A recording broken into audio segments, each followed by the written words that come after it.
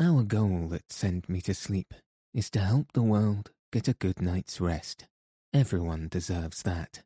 So if you're enjoying the show, please make sure that you've followed the podcast on Spotify, Apple Podcasts, and any other podcast player you use. And if you have a moment, review the show on Apple Podcasts. All of this helps the show reach new listeners. Thank you so much for your support. Good evening. In this episode, I'll be reading chapters 4 to 6 from A Journey to the Center of the Earth by Jules Verne. So let your eyes fall heavy and your breath soften as we settle in for a peaceful night's sleep. Chapter 4. We start on the journey. You see, the whole island is composed of volcanoes, said the professor, and remark carefully that they all bear the name Jökull. The word is Icelandic and means a glacier. In most of the lofty mountains of that region, the volcanic eruptions come forth from ice-bound caverns. Hence the name applied to every volcano on this extraordinary island. But what does this word Sneffels mean? To this question I expected no rational answer. I was mistaken. Follow my finger to the western coast of Iceland. There you see Reykjavik, its capital. Follow the direction of one of its innumerable fords or arms of the sea. And what do you see below the 65th degree of latitude? A peninsula, very like a thigh bone in shape. And in the centre of it, a mountain. Well, that's Sneffels. I had nothing to say. That is Sneffels, a mountain about 5,000 feet in height, one of the most remarkable in the whole island, and certainly doomed to be the most celebrated in the world, for through its crater we shall reach the centre of the earth. Impossible, cried I, startled and shocked at the thought. Why impossible? Said Professor Hardwigg in his severest tones. Because its crater is choked with lava, by burning rocks, by infinite danger. But if it be extinct, that would make a difference. Of course it would. There are about 300 volcanoes on the whole surface of the globe, but the greater number are extinct. Of these, Sneffels is one. No eruption has occurred since 1219. In fact, it has ceased to be a volcano at all. After this, what more could I say? Yes, I thought of another objection. But what is all this about Scartaris and the kalends of July? My uncle reflected deeply. Presently he gave forth the result of his reflections in a sententious tone. What appears obscure to you, to me is light. This very phrase shows how particular Saknorsum is in his directions. The Sneffels mountain has many craters. He is careful, therefore, to point the exact one which is the highway into the interior of the earth. He let us know, for this purpose, that about the end of the month of June, the shadow of Mount Scartaris falls upon the one crater. There can be no doubt about the matter. My uncle had an answer for everything. "I accept all your explanations," I said, "and Saknorsum is right. He found out the entrance to the bowels of the earth. He has indicated correctly, but that he or anyone else ever followed up the discovery is madness to suppose." "Why so, young man? All scientific teaching, theoretical and practical, shows it to be impossible." "I care nothing for theories," retorted my uncle. "But is it not well known that heat increases 1 degree for every 70 feet you descend into the earth? Which gives a fine idea of the central heat. All the matters which compose the globe are in a state of incandescence. Even gold, platinum, and the hardest rocks are in a state of fusion. What would become of us? Don't be alarmed at the heat, my boy." "How so?" "Neither you nor anybody else know anything about the real state of the earth's interior. All modern experiments tend to explode the older theories. Were any such heat to exist, the upper crust of the earth would be shattered to atoms, and the world would be at an end." A long, learned, and not uninteresting discussion followed, which ended in this wise.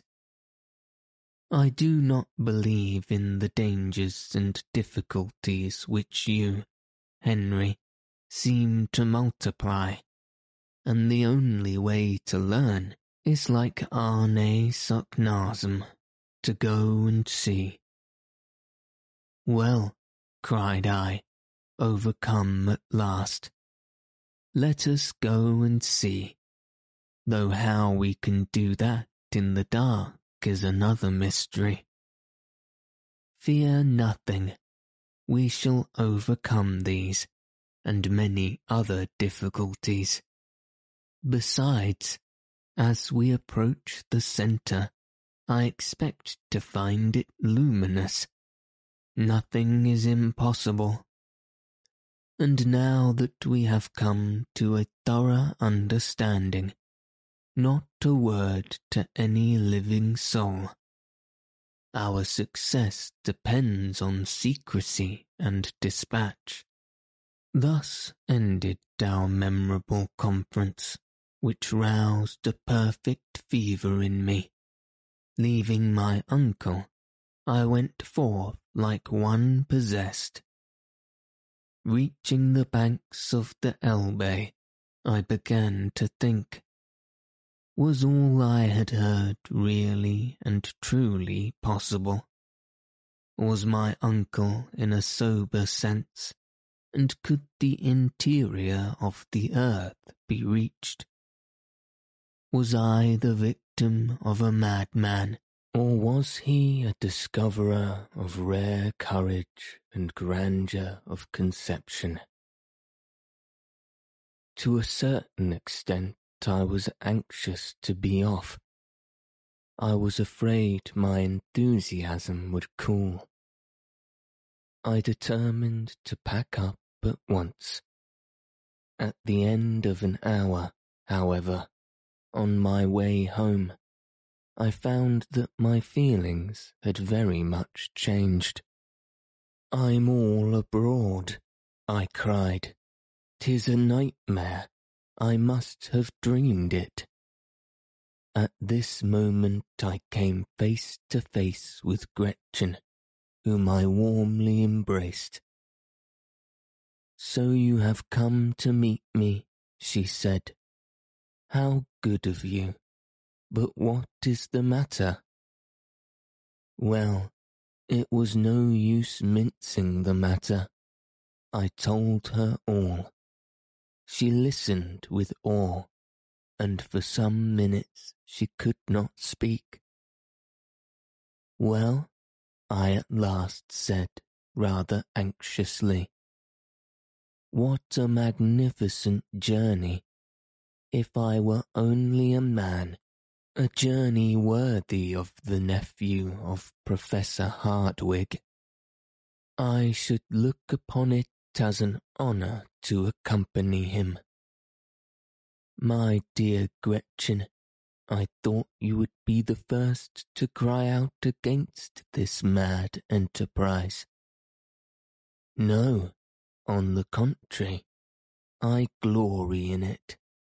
It is magnificent, splendid, an idea worthy of my father. Henry Lawson, I envy you." This was, as it were, conclusive, the final blow of all. When we entered the house, we found my uncle surrounded by workmen and porters, who were packing up. He was pulling and hauling at a bell. "Where have you been wasting your time? Your portmanteau is not packing. My papers are not in order. The precious tailor has not brought my clothes, nor my gaiters. The key of my carpet bag is gone." I looked at him stupefied, and still he tugged away at the bell. "We are really off, then?" I said. "Yes, of course. And yet you go out for a stroll? Unfortunate boy." "And when do we go?" "The day after tomorrow, at daybreak." I heard no more, but darted off to my little bedchamber and locked myself in. There was no doubt about it now. My uncle had been hard at work all afternoon. The garden was full of ropes, rope ladders, torches, gourds, iron clamps, crowbars, alpine stocks, and pickaxes, enough to load 10 men. I passed a terrible night. I was called early the next day to learn that the resolution of my uncle was unchanged and irrevocable. I also found my cousin and a fancied wife as warm on the subject as was her father. Next day, at 5 o'clock in the morning, the post-chaise was at the door. Gretchen and the old cook received the keys of the house, and, scarcely pausing to wish anyone goodbye, we started on our adventurous journey into the centre of the earth. Chapter 5. First Lessons in Climbing. At Altona, a suburb of Hamburg, is the chief station of the Kiel Railway, which was to take us to the shores of the Belt. In 20 minutes from the moment of our departure, we were in Holstein, and our carriage entered the station. Our heavy luggage was taken out, weighed, labelled, and placed in a huge van. We then took our tickets, and exactly at 7 o'clock were seated opposite each other in a first-class railway carriage. My uncle said nothing.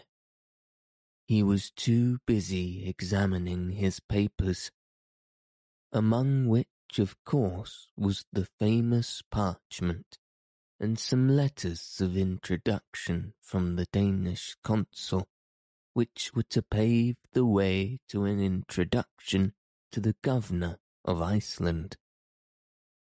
My only amusement was looking out of the window, but as we passed through a flat through fertile country, this occupation was slightly monotonous.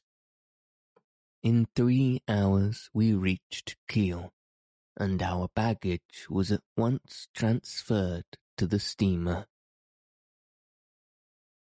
We had now a day before us, a delay of about 10 hours, which fact put my uncle in a towering passion. We had nothing to do but to walk about the pretty town and bay. At length, however, we went on board, and at 10:30 were steaming down the Great Belt. It was dark at night, with a strong breeze and a rough sea, nothing being visible but the occasional fires on the shore, with here and there a lighthouse. At 7 in the morning we left Korsor, a little town on the western side of Sealand. Here we took another railway, which in 3 hours brought us to the capital, Copenhagen, where, scarcely taking time for refreshment, my uncle hurried out to present one of his letters of introduction. It was to the director of the Museum of Antiquities, who, having been informed that we were tourists bound for Iceland, did all he could to assist us. One wretched hope sustained me. Perhaps no vessel was bound for such distant parts. Alas, a little Danish schooner, the Valkyrie, was to sail on the 2nd of June from Reykjavik. The captain, M. Bajan, was on board, and was rather surprised at the energy and cordiality with which his future passenger shook him by the hand. To him, a voyage to Iceland was merely a matter of course. My uncle, on the other hand, considered the event of sublime importance. The honest sailor took advantage of the professor's enthusiasm to double the fare. On Tuesday morning at 7 o'clock, be on board, said M. Bajan, handing us our receipts. Excellent, capital, glorious, remarked my uncle as we sat down to a late breakfast. Refresh yourself, my boy, and we will take a run through the town. Our meal concluded, we went to the Kogens Nye Tor, to the king's magnificent palace, to the beautiful bridge over the canal near the museum, to the immense cenotaph of Thorwaldsen with its hideous naval groups, to the castle Rosenberg, and to all the other lions of the place, none of which my uncle even saw, so absorbed was he in his anticipated triumphs.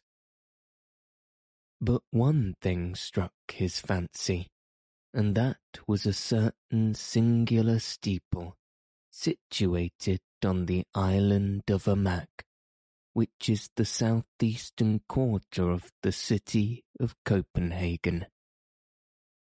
My uncle at once ordered me to turn my steps that way, and accordingly we went on board the steam ferry boat which does duty on the canal, and very soon reached the noted dockyard quay.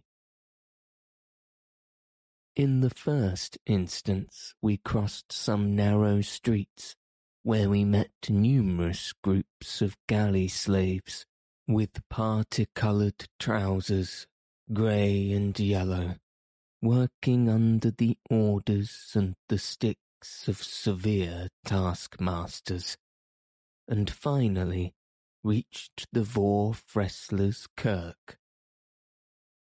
This church exhibited nothing remarkable in itself. In fact, the worthy professor had only been attracted to it by one circumstance, which was that its rather elevated steeple started from a circular platform, after which there was an exterior staircase which wound round the very summit. "Let us ascend," said my uncle. "But I never could climb church towers," I cried. "I am subject to dizziness in my head." "The very reason why you should go up. I want to cure you of a bad habit." "But, my good sir—" "I tell you to come. What is the use of wasting so much valuable time?" It was impossible to dispute the dictatorial commands of my uncle. I yielded with a groan. On payment of a fee, a verger gave us the key. He, for one, was not partial to the ascent. My uncle at once showed me the way, running up the steps like a schoolboy.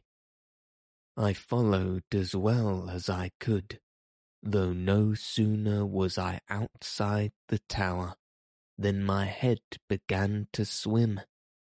There was nothing of the eagle about me. The earth was enough for me, and no ambitious desire to soar ever entered my mind. Still things did not go badly until I had ascended 150 steps and was near the platform, when I began to feel the rush of cold air. I could scarcely stand, when clutching the rails, I looked upwards. The railing was frail enough, but nothing to those which skirted the terrible winding staircase that appeared, from where I stood, to ascend to the skies. "Now then, Henry."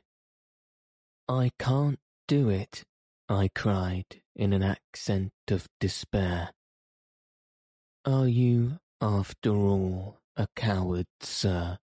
said my uncle in a pitiless tone. "Go up, I say." To this there was no reply possible, and yet the keen air acted violently on my nervous system. Sky, earth, all seemed to swim round, while the steeple rocked like a ship. My legs gave way like those of a drunken man. I crawled up on my hands and knees. I hauled myself up slowly, crawling like a snake. Presently I closed my eyes and allowed myself to be dragged upwards. "Look around you," said my uncle in a stern voice. "Heaven knows what profound abyss you may have to look down. This is excellent practice." Slowly, and shivering all the while with cold, I opened my eyes. What then did I see? My first glance was upwards at the cold, fleecy clouds, which as by some optical delusion appeared to stand still, while the steeple, the weathercock, and our two selves were carried swiftly along. Far away on one side could be seen the grassy plain, while on the other lay the sea bathed in translucent light. The Sund, or Sound as we call it, could be discovered beyond the point of Ellisnore, crowded with white sails, which at that distance looked like the wings of seagulls, while to the east could be made out the far-off coast of Sweden. The whole appeared a magic panorama. But faint and bewildered as I was, there was no remedy for it. Rise and stand up I must. Despite my protestations, my first lesson lasted quite an hour. When, nearly 2 hours later, I reached the bosom of Mother Earth, I was like a rheumatic old man bent double with pain. "Enough for one day," said my uncle, rubbing his hands. "We will begin again tomorrow." There was no remedy. My lessons lasted 5 days, and at the end of that period I ascended blithely enough, and found myself able to look down into the depths below without even winking, and with some degree of pleasure. Chapter 6.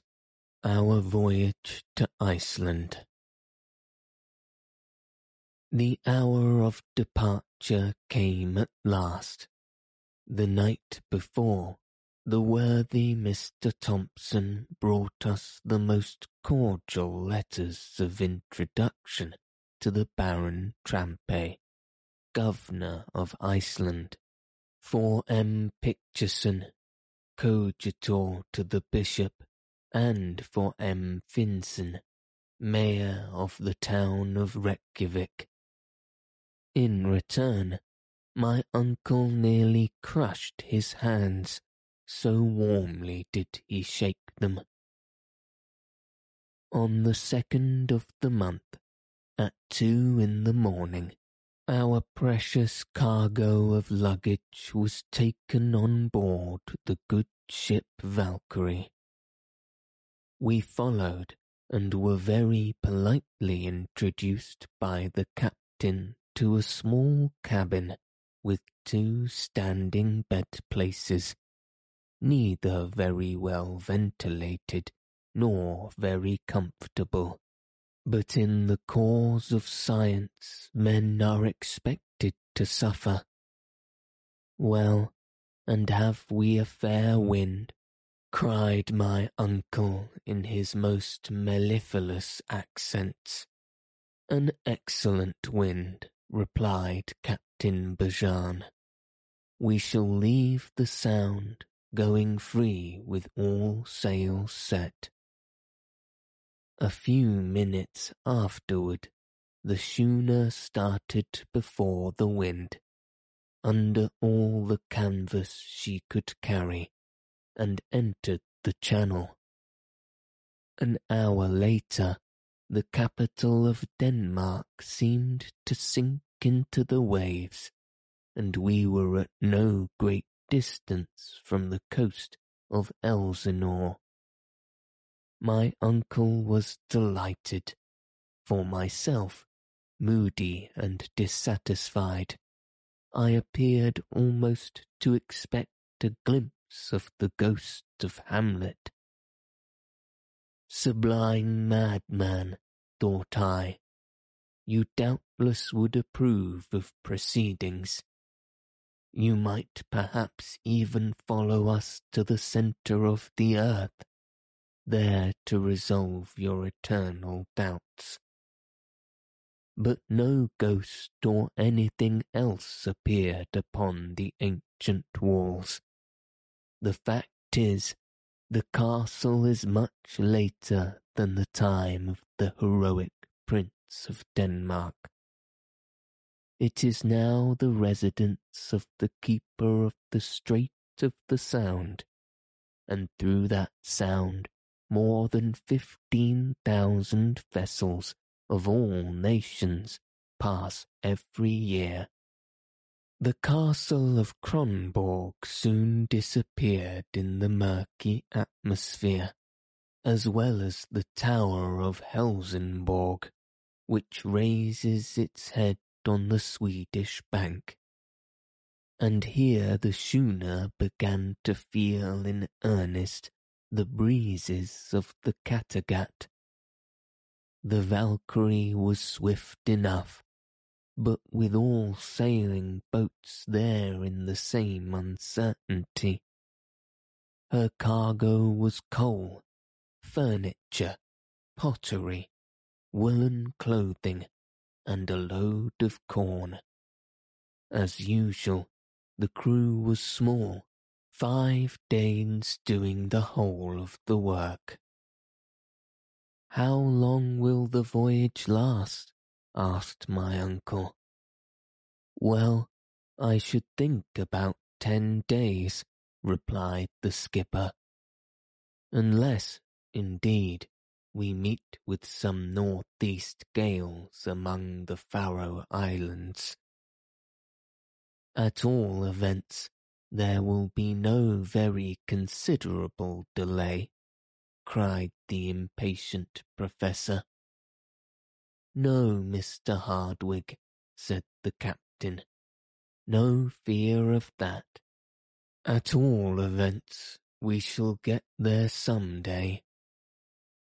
Towards evening the schooner doubled Cape Skagen, the northernmost part of Denmark, crossed the Skagerrak during the night, skirted the extreme point of Norway through the gut of Cape Lindsnes, and then reached the northern seas. 2 days later, we were not far from the coast of Scotland, somewhere near what Danish sailors called Peterhead, and then the Valkyrie stretched out direct for the Faroe Islands, between Orkney and Shetland. Our vessel now felt the full force of the ocean waves, and the wind shifting, we with great difficulty made the Faroe Isles. On the 8th day, the captain made out Mygonness, the westernmost of the isles, and from that moment headed direct for Portland, a cape on the southernmost shores of the singular island for which we were bound. The voyage offered no incident worthy of record.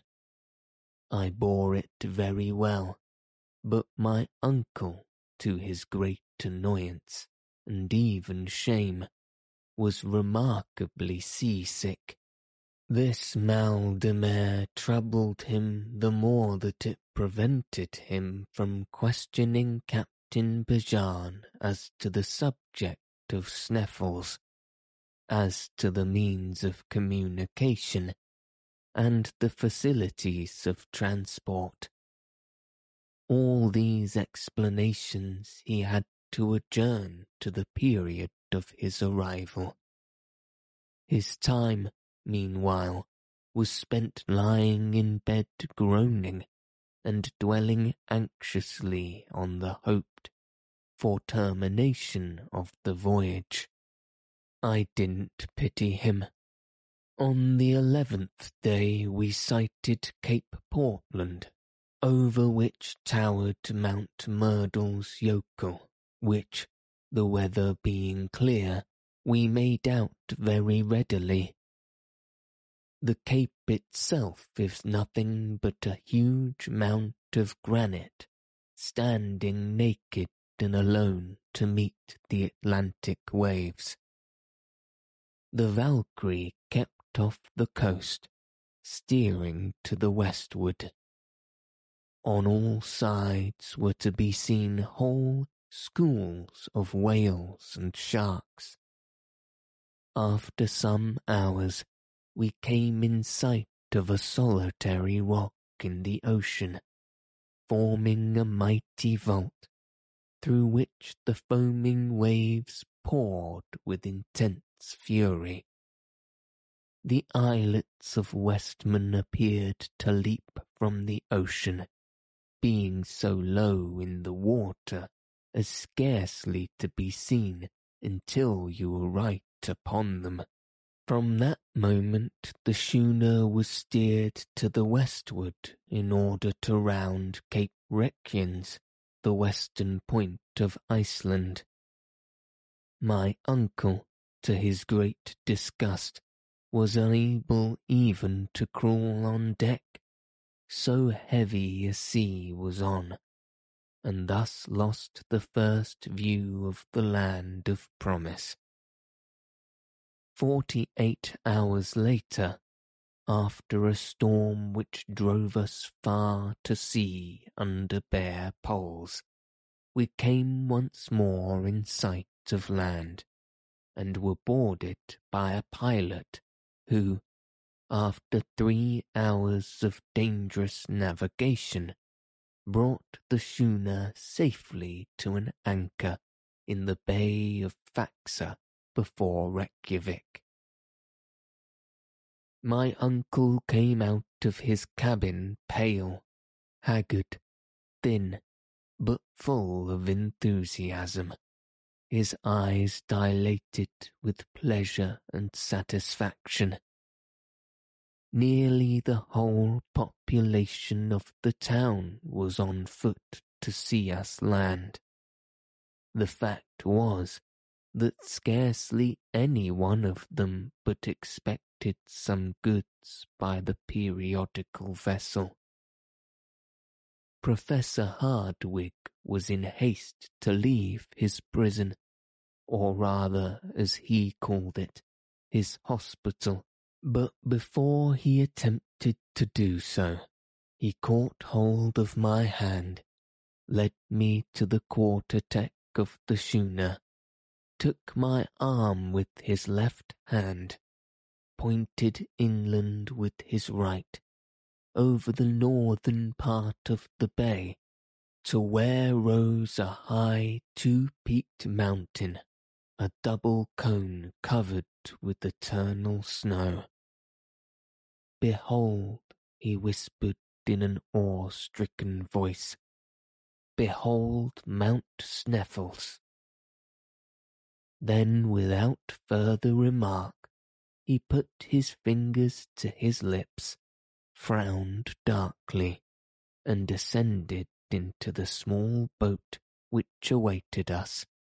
I followed, and in a few minutes we stood upon the soil of mysterious Iceland. Scarcely were we fairly on shore when there appeared before us a man of excellent appearance, wearing the costume of a military officer.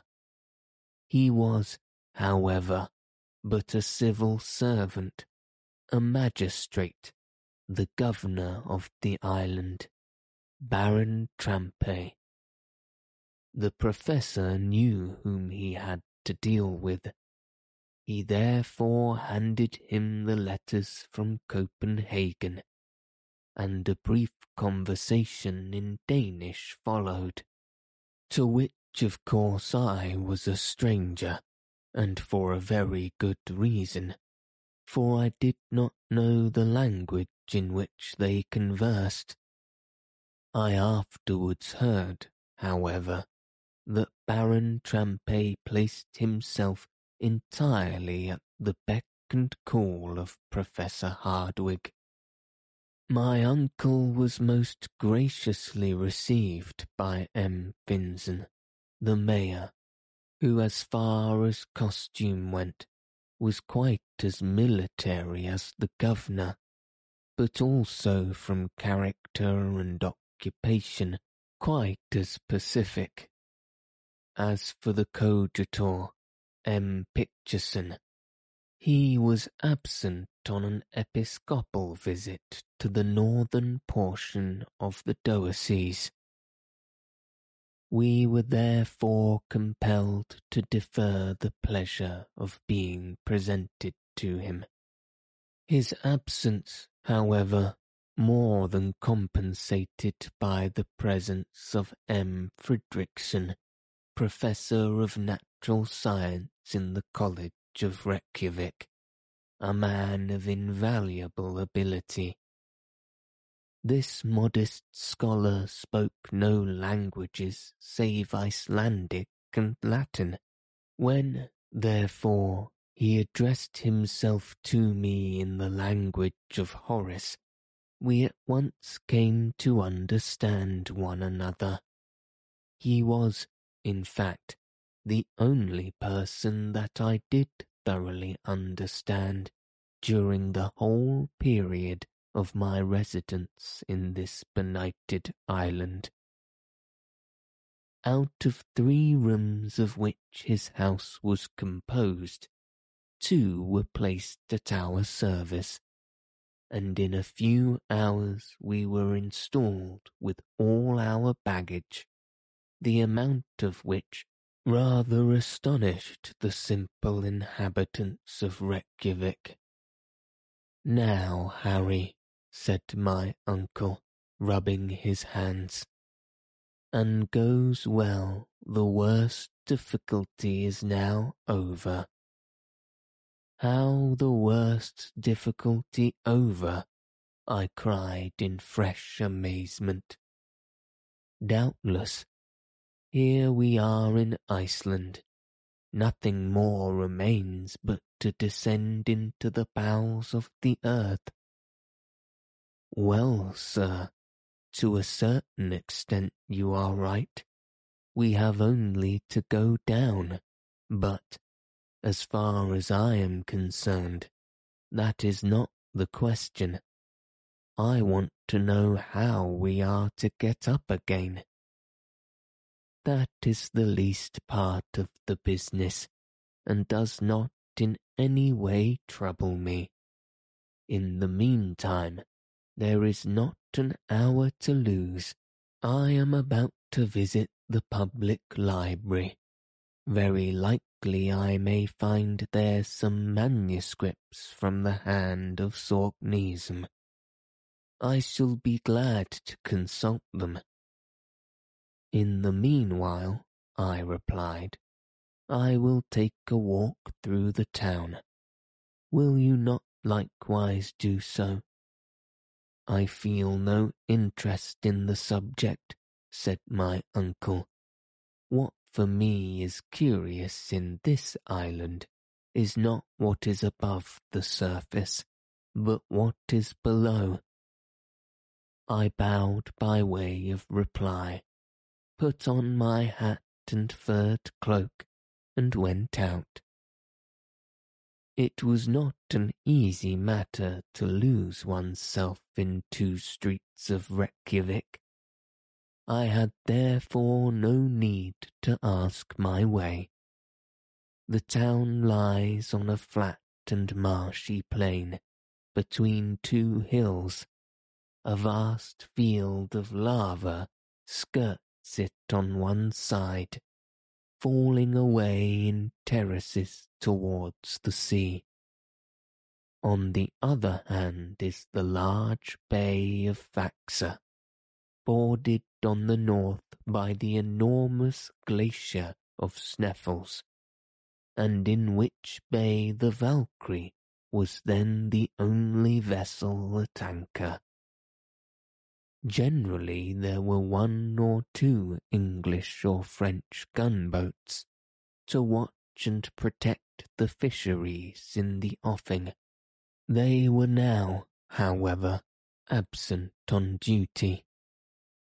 The longest of the streets of Reykjavik runs parallel to the shore.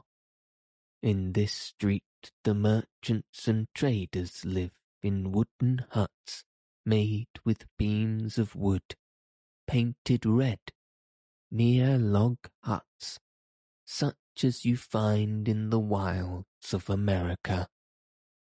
The other street, situated more to the west, runs towards a little lake between the residence of the bishop and the other personages not engaged in commerce. I had soon seen all I wanted of these weary and dismal thoroughfares. Here and there was a strip of discoloured turf, like an old worn-out bit of woolen carpet, and now and then a bit of kitchen garden in which grew potatoes, cabbage, and lettuce, almost diminutive enough to suggest the idea of Lilliput. In the centre of the new commercial street, I found the public cemetery, enclosed by an earthen wall. Though not very large, it appeared not likely to be filled for centuries. From hence I went to the house of the governor, a mere hut in comparison with the mansion house of Hamburg, but a palace alongside the other Icelandic houses. Between the little lake and the town was the church, built in simple Protestant style and composed of calcined stone, thrown up by volcanic action.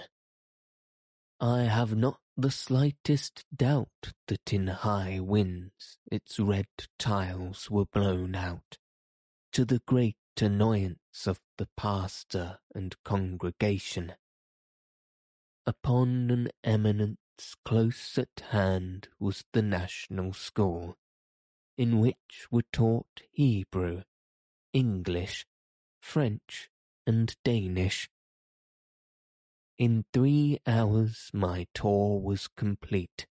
The general impression upon my mind was sadness. No trees, no vegetation, so to speak. On all sides volcanic peaks. The huts of turf and earth, more like roofs than houses. Thanks to the heat of these residences, grass grows on the roof, which grass is carefully cut for hay. I saw but few inhabitants during my excursion, but I met a crowd on the beach, drying, salting, and loading codfish, the principal article of exportation. The men appeared robust but heavy, fair-haired like Germans, but pensive mien. Exiles not dissimilar to my extensive experience of the Eskimos, but, I thought, much more unhappy, since they appeared always compelled to live within the limits of the polar circle. Sometimes they gave vent to a convulsive laugh, but by no chance did they smile. Their costume consists of a coarse capote of black wool, known in Scandinavian countries as the vadmel, a broad-brimmed hat, trousers of red serge, and a piece of leather tied with strings for a shoe, a coarse kind of moccasin.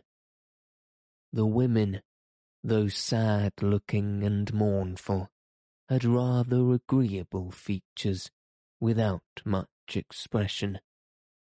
They wear a bodice and petticoat of sombre vadmel. When unmarried, they wear a little brown knitted cap over a crown of plaited hair, but when married, they cover their heads with a coloured handkerchief, over which they tie a white scarf.